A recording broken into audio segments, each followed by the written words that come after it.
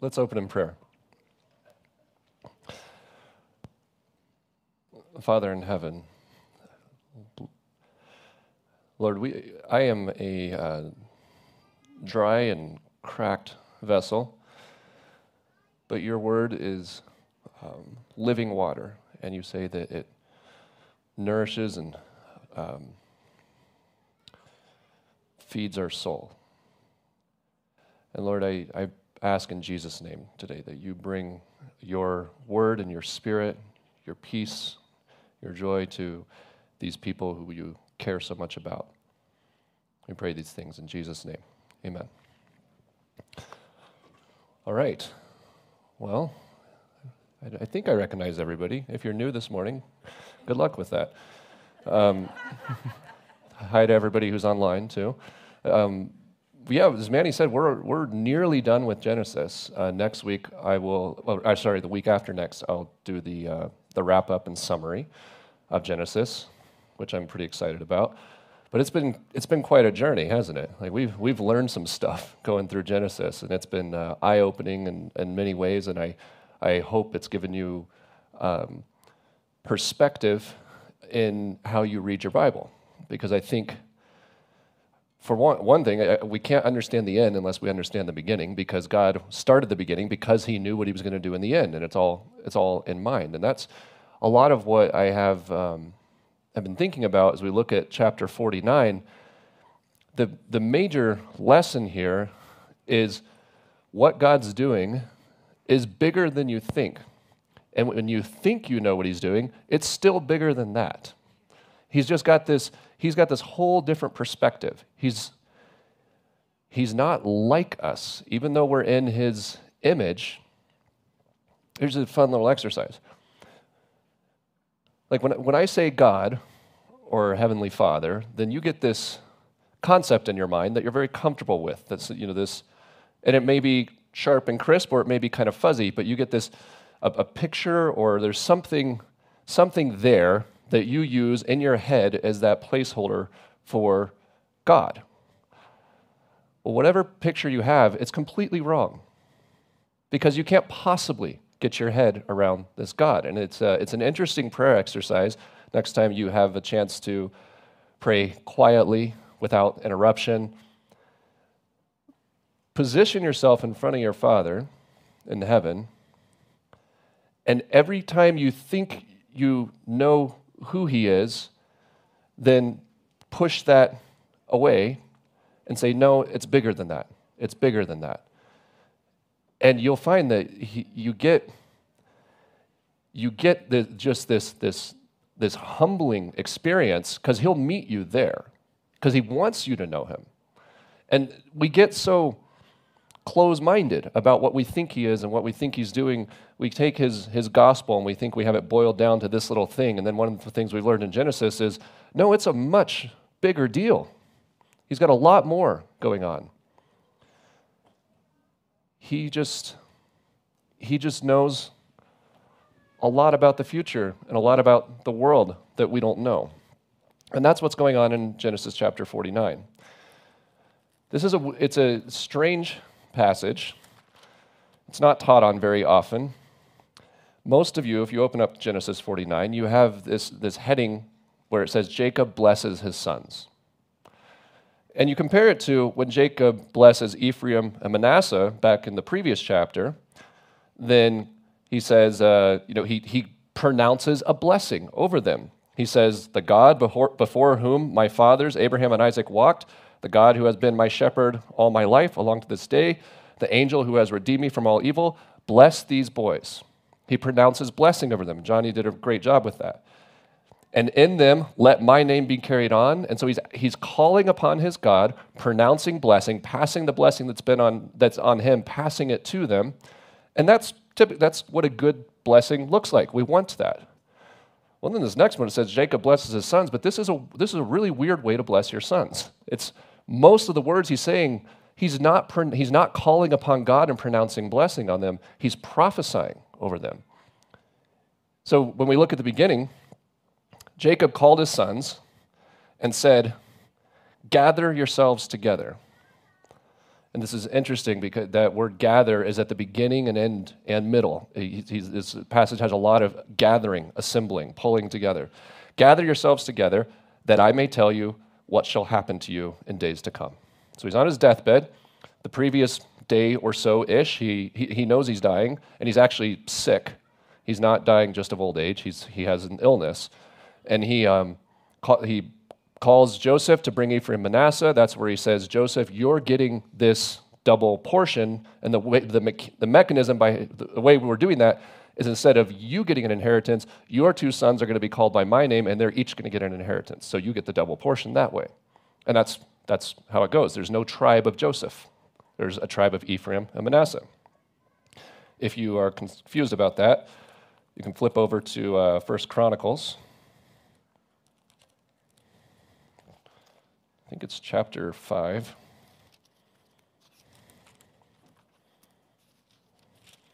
I really should mark these if I'm thinking about them beforehand. In the first part of 1 Chronicles, they outline, or they go through and give the genealogies, and they give some commentary on all these tribes and where they came from and where they were in the land. So it's actually the first 4 or 5 chapters of 1 Chronicles are really interesting companion reading to chapter 49 of Genesis. It says, start in verse 1 of chapter 5. The sons of Reuben, the firstborn of Israel, where he was the firstborn, but because he defiled his father's couch, his birthright was given to the sons of Joseph, the son of Israel, so that he could not be enrolled as the oldest son. Then Judah became strong among his brothers, and a chief came from him, yet the birthright belonged to Joseph. So that's the weird convoluted situation we have. It's laid out right here for you in Chronicles. So he gathers his children together and says, I'm going to tell you what's going to happen in the future. It's not the same thing as saying, I'm going to call upon my God and call his blessing. He just says, I'm going to say what's going to happen to you. And this is an interesting prophecy because it shifts here in your scripture. What you'll see, you can actually see it in the layout, he shifts into Hebrew poetry. And there's this parallelism in the poetry where it's kind of this back and forth, almost a self-call and repeat sort of poetry where they state and restate. And you see it a lot in the Psalms. And he shifts into that form. And so we have to shift from trying to interpret historical narrative, which is what we've usually been doing, to trying to understand a prophetic poem. And that's what he's doing. And he's using his sons to lay out this form of blessing. And we'll go through each of them. But the mistake that is so often made here is to think it's just about the son. And then some people zoom out and say, well, it's about the son, but it's also about the tribe, which is also true. But there's also about more than that, as we'll show. And there are a few clues along the way. So he says, assemble and listen, O sons of Jacob. Listen to Israel, your father. He calls himself Jacob and Israel. And he's speaking about them collectively, but first, one at a time. Reuben, he says, you are my firstborn, my might and the firstfruits of my strength, preeminent in dignity and preeminent in power. Unstable as water, you shall not have preeminence because you went up to your father's bed. Then you defiled it. He went up to my couch. But he says that.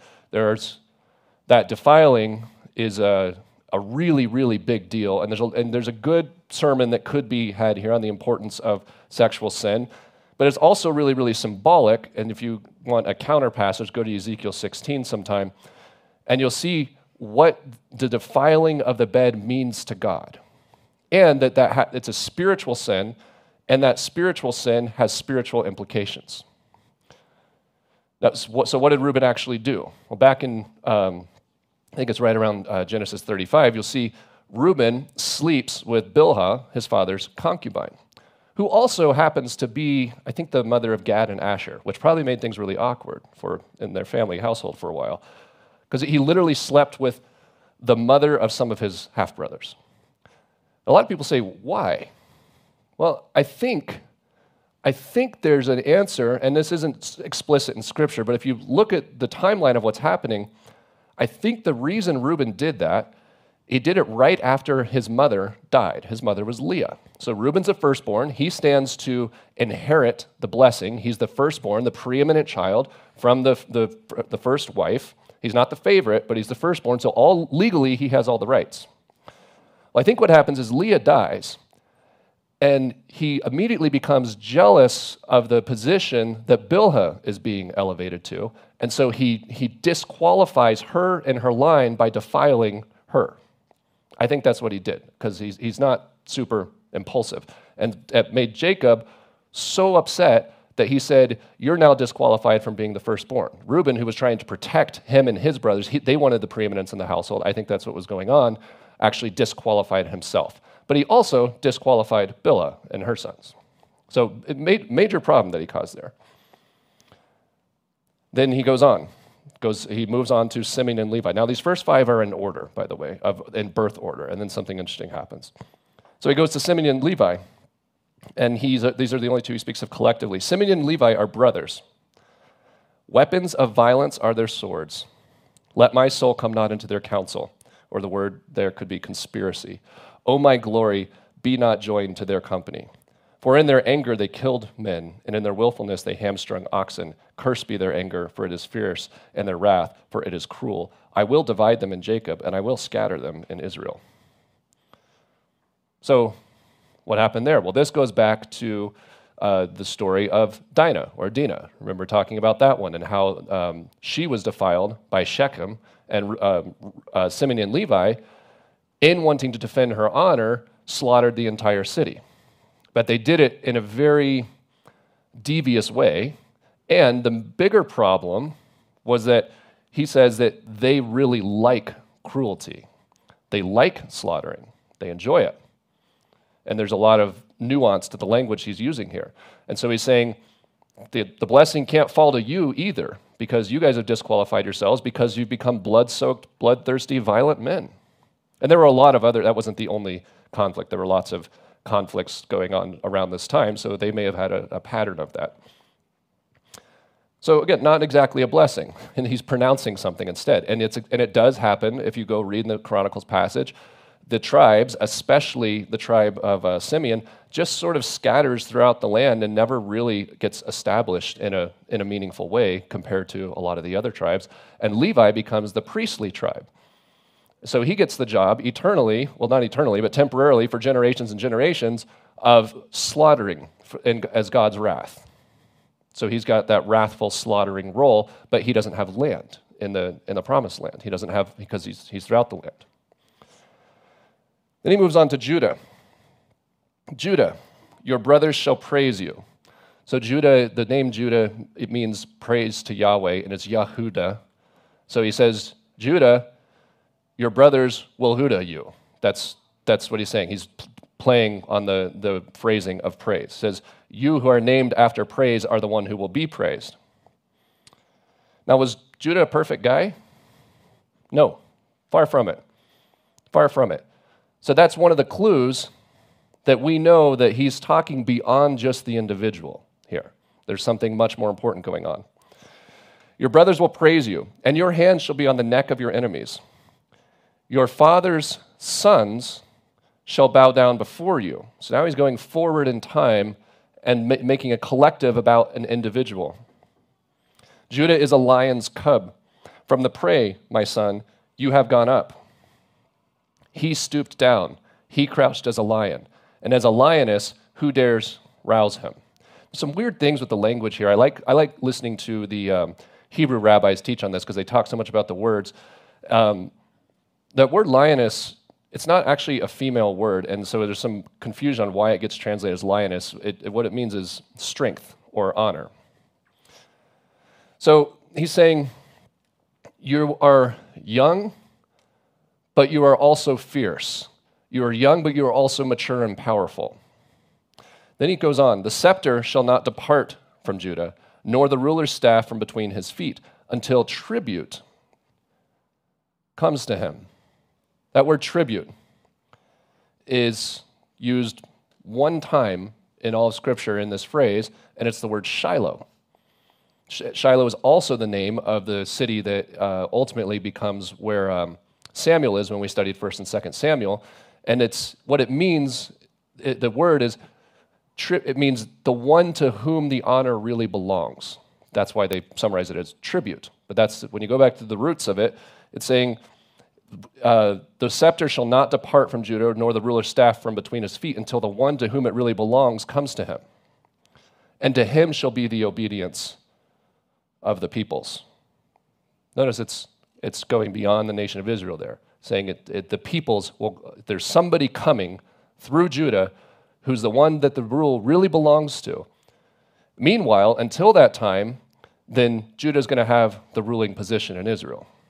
When does Israel actually legally lose their ruler? It's Herod is the one who actually says, no, I'm in charge of Israel now. And that's right around the time Jesus was born. Then he goes into this interesting symbolism. Binding his foal to the vine and his donkey's colt to the choice vine, he has washed his garments in wine and his vesture in the blood of grapes. What's something you don't do with wine? You don't wash your clothes in it. That's a weird thing to say. There's a lot of good things you can do with wine, but how much wine would you have to have? Dan and I have seen the largest wine barrel in the world. Who's seen that in Heidelberg, Germany? That is really something, because you go down and you come around the corner and there's this enormous wine barrel and you're like, wow, that is really big. And they're like, that's not the one. And you keep going, you go to the next room and it's like, whoa. I've lived in apartments much smaller than that large wine barrel. It's true. It's massive.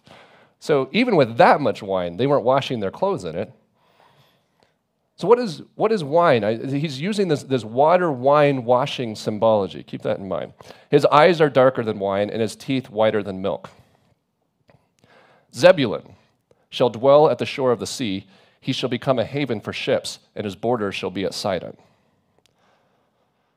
Commentators have a tough time with this one because Zebulun's territory was landlocked. And they're like, what? There's a couple of interesting things about it. One is Zebulun overlapped with Dan and actually kind of absorbed the tribal territory of Dan, which did kind of make it go from the Sea of Galilee to the Mediterranean. It's squinting a little, but it's true. But what's more interesting is if you go to Ezekiel, then Ezekiel prophesies that in the millennium, then Zebulun will be on the shore. So who knows how far out this one really is. Then he goes, Issachar is a strong donkey. I'm in verse 14, by the way. Issachar is a strong donkey, crouching between the sheepfolds. He saw that a resting place was good and that the land was pleasant. So he bowed his shoulder to bear and became a servant at forced labor. Again, kind of a weird blessing. The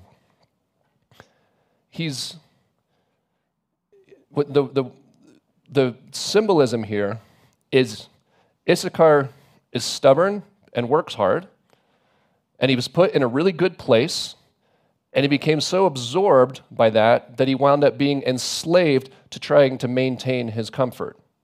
And that's pretty much what happened. They did wind up being in a lot of forced labor situations, and they do have a really beautiful portion of the land of Israel, and it is actually between two mountains, so there's all kinds of symbolism there that maybe those are the two burdens, but basically it says you're strong and stubborn, but you kind of lazied out here, and so you sort of become controlled by the people around you. And that absolutely happened to Issachar, to the tribe of Issachar in the Promised Land. Dan means judge. Dan shall judge his people as one of the tribes of Israel. Dan shall be a serpent in the way, a viper by the path. So it starts off good. Dan's like, all right. And then it goes to like, also, you're a serpent, which is an enemy. Serpents are always enemies or sin in Scripture. He shall be a serpent in the way, a viper in the path that bites the horse's heels so that its rider falls backward. That's basically like you're going to be a judge, but you're not going to have good judgment. That's kind of rough. And then Jacob says something really interesting. He just stops here, and he says, I wait for your salvation, O Lord. Or the word really is hope. And what's the word salvation? Yeshua. He says, I hope for Yeshua, O Lord. He just takes that pause and plants that there. Raiders shall raid Gad, which is funny because Gad means attack or troop. So there's a lot of symbolism with the names here. But he shall raid at their heels. Does anybody have does it say something different there about victory? So the heel weirdly symbolized victory. And the reason it symbolized victory was because, remember when you had Judah's sons, when his twin sons were born in that bizarre affair, Then one started to be born, and they said, this is the firstborn, and then the other was born, and so there was confusion. So they made a rule in Israel after that, this is all the rabbinical tradition anyway, that you can't declare victory of being the firstborn until your heel's out. Like, you got to get all the way out, or you're not going to have victory. So the heel became to represent victory. Remember, Jacob was also called the heel grabber. Asher's food shall be rich, and he shall yield royal delicacies. That's all he has to say about that. And there's some people who've taken this so seriously that royal delicacies word, they thought it's kind of sort of sounds like the oil word. And there are people who have tried to find oil in the land of Asher. They're like, it's got to be here. But that's not really what it says. It's just a rich wealth abundance. Naphtali is a doe let loose that bears beautiful fawns. That word fawns really is beautiful words of good change is what it means. It's not directly meaning the offspring of a doe. So kind of a strange thing to say. Some of these guys, by the way, he's putting them out of order at this part. Starts in order and ends in order, but these middle five, he has 5 in order, then 5 out of order, and then 2 in order, which is a clue. Then he goes to Joseph. Who's Joseph the typology of? He's Christ. He's the type of Christ in Genesis. Joseph is a fruitful bough by a spring. So we're getting that water is coming back. His branches run over the wall. The archers bitterly attacked him, shot at him, and harassed him severely. Yet his bow remained unmoved. His arms were made agile by the hands of the mighty one of Jacob. From there is the shepherd, the stone of Israel. Listen, he gives 5 titles to God right here. Mighty one of Jacob, the shepherd, the stone of Israel, by the God of your father who will help you, by the Almighty who will bless you with blessings of heaven above. So very important messianic passage there. Blessings from heaven above, blessings of the deep that crouches beneath, which is a strange thing to say. Blessings of the breasts and of the womb. What they're saying there is there's different kinds of blessings. The breasts and the womb always represent fruitfulness and abundance, but in a worldly, familial kind of way. He's saying there's a blessing beneath that that's much deeper and more important. So he says there's a deeper, mysterious blessing that comes in this case. The blessings of your father are mighty beyond the blessings of my parents. That's a weird thing to say to your son. He's saying the blessings of your father are mighty beyond the blessings of my parents and the bounties of the everlasting hills. May they be on the head of Joseph, that's the crown, and on the brow of him, that's also the crown, him who was set apart from his brothers. Benjamin is a ravenous wolf in the morning, devouring the prey, and at evening dividing the spoil. And that's all he has to say about Benjamin. He just bookends it there. All these are the 12 tribes of Israel in verse 28. This is what their father said to them as he blessed them, blessing each with the blessing suitable to him. Then he commanded them and said to them, I am to be gathered to my people. Bury me with my fathers in the cave that is in the field of Ephron the Hittite, in the cave that is in the field at Machpelah. I like this because Machpelah means pairing. It means putting 2 together. And he goes and he lists the pairs who have been buried there. To the east of Mamre in the land of Canaan, which Abraham bought in the field from Ephron the Hittite to possess as a burying place. There they buried Abraham and Sarah, his wife. And there they buried Isaac and Rebekah, his wife. And there they buried Leah, and then Jacob's going to be buried next to her. Why isn't he buried next to Rachel? Remember, she died in childbirth with Benjamin, and she died somewhere on the road to Bethlehem, Ephratah, and there was a monument there. So I like that picture of when Mary and Joseph were going down to Bethlehem, she's about to have this baby, they would have gone right by the monument to Rachel, who died in childbirth there, which would have given her some interesting perspective. So he's going to be buried next to Leah in the field, in the cave that is in it, that was bought from the Hittites. Now, there was a lot of conflict. Legendarily, Esau wanted this land for himself, so they're always really emphasizing, I have the legal right to this land. This is mine. When Jacob finished commanding his sons, He drew up, that word is gathered. He gathered his feet into the bed and breathed his last, and was gathered to his people. What is that breathed his last thing? It's a strange thing to say because it's a single word, and it's used, we use it euphemistically all the time, or we use it colloquially, not euphemistically, all the time.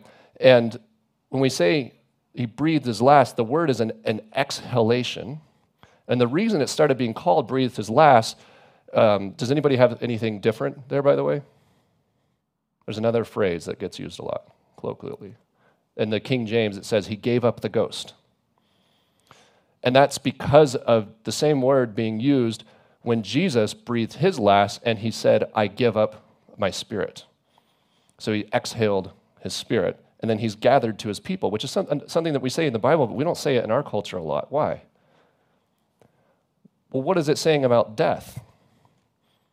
We have this concept, this Western Greek Christianity concept that, where we've tried to say, okay, when you die, what exactly happens? And there's a lot of controversy over that, but we have this idea that like you shoot up to heaven or something like that. But then we get these weird passages in Scripture. That's not really what happened. Some people say they were resting and they didn't want to be disturbed. That's what happened with the ghost of Samuel when Saul used a medium to call him. But very consistently, they say when he died, it says he's gathered to his people. So there's this, the Hebrew concept of death was there's the grave, which is where your body goes, and then there's Sheol, which is where everybody goes together, which is not the same thing as heaven or paradise. Or maybe it could be the same as paradise, but not the same thing as heaven necessarily. There's a lot of interesting theology around that. If it's interesting to you, there are some good places to go, but I'm not claiming to know all the answers. What I am saying is don't get trapped into these simple little concepts, because they're not necessarily what the Bible says. This says he's gathered to his people, and they say that for a reason. I don't know exactly what that means, but it's not the same thing as what we get taught about when growing up in Sunday school, how somebody dies and goes to heaven and plays a harp and has wings and becomes an angel or something. That's not in the Bible. That's our squinting and overlaying with different mythologies. Okay, so that's the passage. And you notice there's a lot of stuff I could have dug down on, but didn't. But the way this makes sense is to realize this is God kind of memorializing a letter to his people about their people. So when somebody's prophesying, they're speaking God's truth. And if you read it as God speaking to the nation of Israel, then all of a sudden a lot of these analogies start to line up and make sense, and you start to understand why he said what he said. So I'm going to take the liberty of just kind of simplifying the language a little bit, and we're going to read this, if I can read my own handwriting, like a letter from God to his people. Because I think that's what it is. And I'm going to go in exactly the same order, and you can follow along as you want. I'm just pulling the language together a little bit and filling in some gaps, and you can take it or leave it as you want. Okay. Be gathered together and listen to your Father, you family of Israel, my inheritance. You are my firstborn, my strength, powerful above other nations. But you were not faithful. You turned to worship others, even in your own family. You became blood-soaked and violent, cruel, unlike me, your father. You killed for your own glory, so you were divided and scattered in the land. Then I helped you subdue your enemies and restore righteous strength to the land, a maturity beyond your years, a great strength, a powerful threat to all who oppose. That ruling strength will remain with you. It will not depart until the one to whom it really belongs arrives. You are my family. You, my family, are an ungrown donkey. You'll be tied to me, the true vine. That ruler, the true vine, will by wine and water show true cleansing and demonstrate righteousness. I'll even have him change water into wine and ride a young donkey so you don't miss it. but you'll have the land and territory. But you, stubborn donkey that you are, will lay down, give yourself over to making a legacy, and simply carry the burden. You'll be the judge. You'll judge the people, but your judgment will be tainted, so the people go backward, not forward. My only hope is Yeshua, O Lord. Then, fighting, exile. You'll fight and be driven away, but you'll fight back and snatch some victory. Then I send you out to bear beautiful, truthful words of fruitfulness. Christ arrives with overcoming, obstacle-reaching fruit. Oh, they'll fight him. They have the arrows, but he has the bow and the arrows. I, the mighty one, will establish him as the stone and the shepherd. I'm here to help you and bless you directly from heaven. I bless you from deep spiritual blessing, deeper than the physical abundance of the womb or breasts. This blessing is far beyond the blessings provided to the earthly man. Those deep, powerful blessings crown the Messiah, his pierced brow, and raise him above his brothers. Then we go to war. I take it all for myself, and at the end, I share it with you. Do you see how that comes together? What is this passage doing?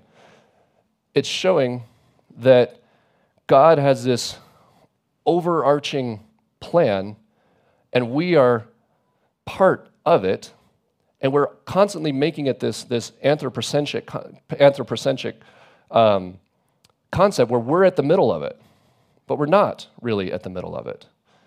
But instead, what we are is we're showing, without even realizing it, this beautiful narrative that he's put together. He just gave, in this passage, he's prophesying the entire future of the nation of Israel and what's going to happen. And the Messiah is going to come. He's prophesying the good things that will happen and the bad things that will happen to them. He's prophesying the ruling authority that will come out, but also the scattering and the exile and the conflict. But at the end, it's a promise that he draws it all back to himself so that he can share it with his family. And doesn't that sound a lot like the rest of Scripture? That's the promise we see over and over and over in Scripture in terms of what he's really doing. And so I keep coming back to that idea that whatever we think we really know what God is doing, it's bigger than that.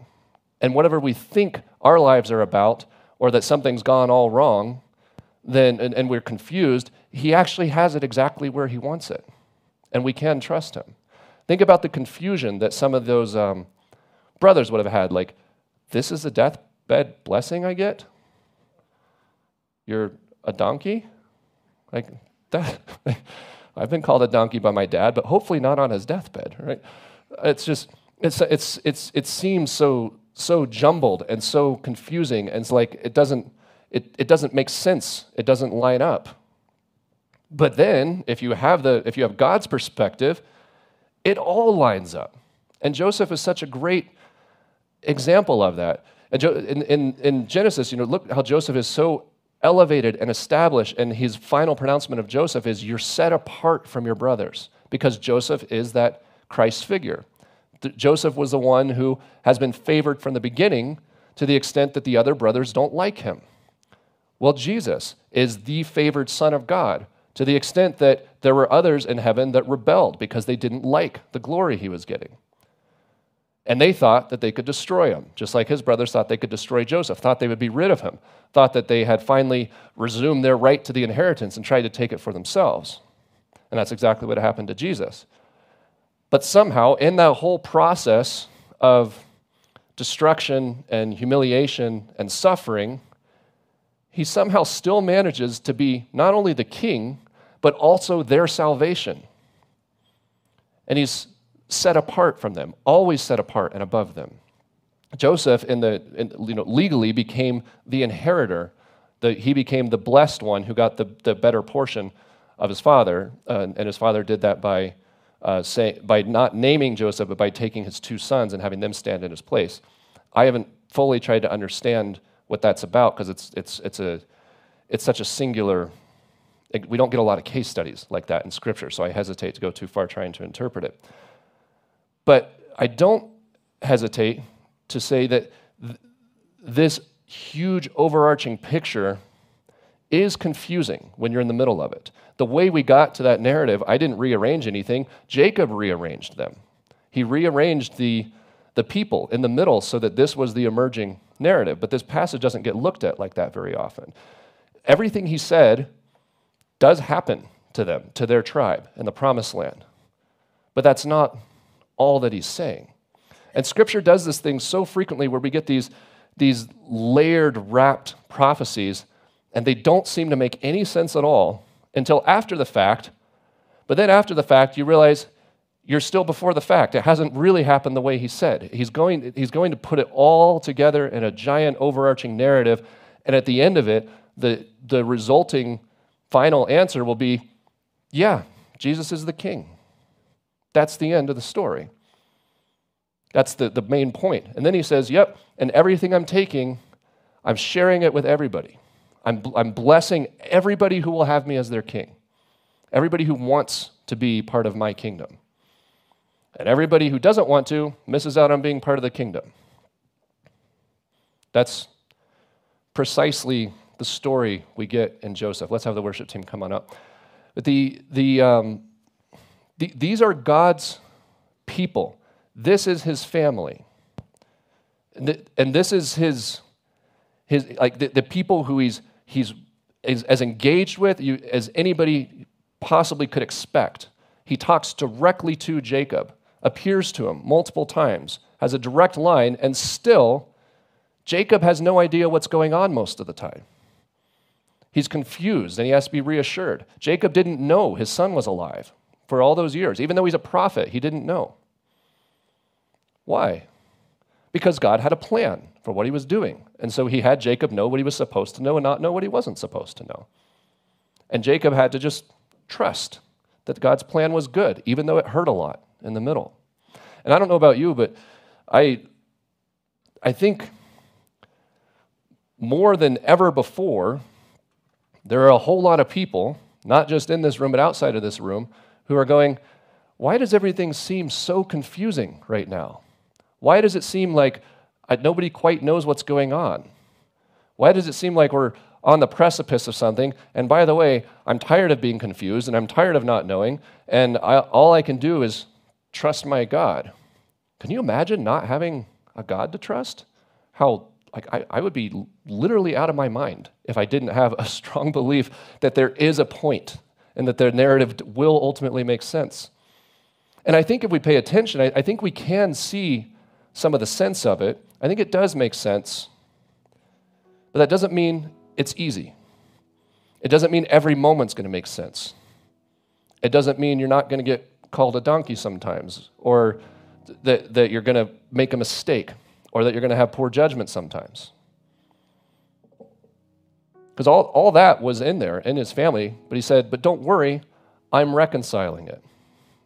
I'm bringing a true rock, a true vine, a true cleansing, a true righteousness, and a blessing the level of which you can't even understand, and true royalty. But you can't make that happen. Only God can make that happen. All he wants from us in the meantime is trust and obedience, and to know that Jesus was king and is king and will be king no matter what anybody tries to do. And he doesn't call us to defend or establish that kingdom. That's his job.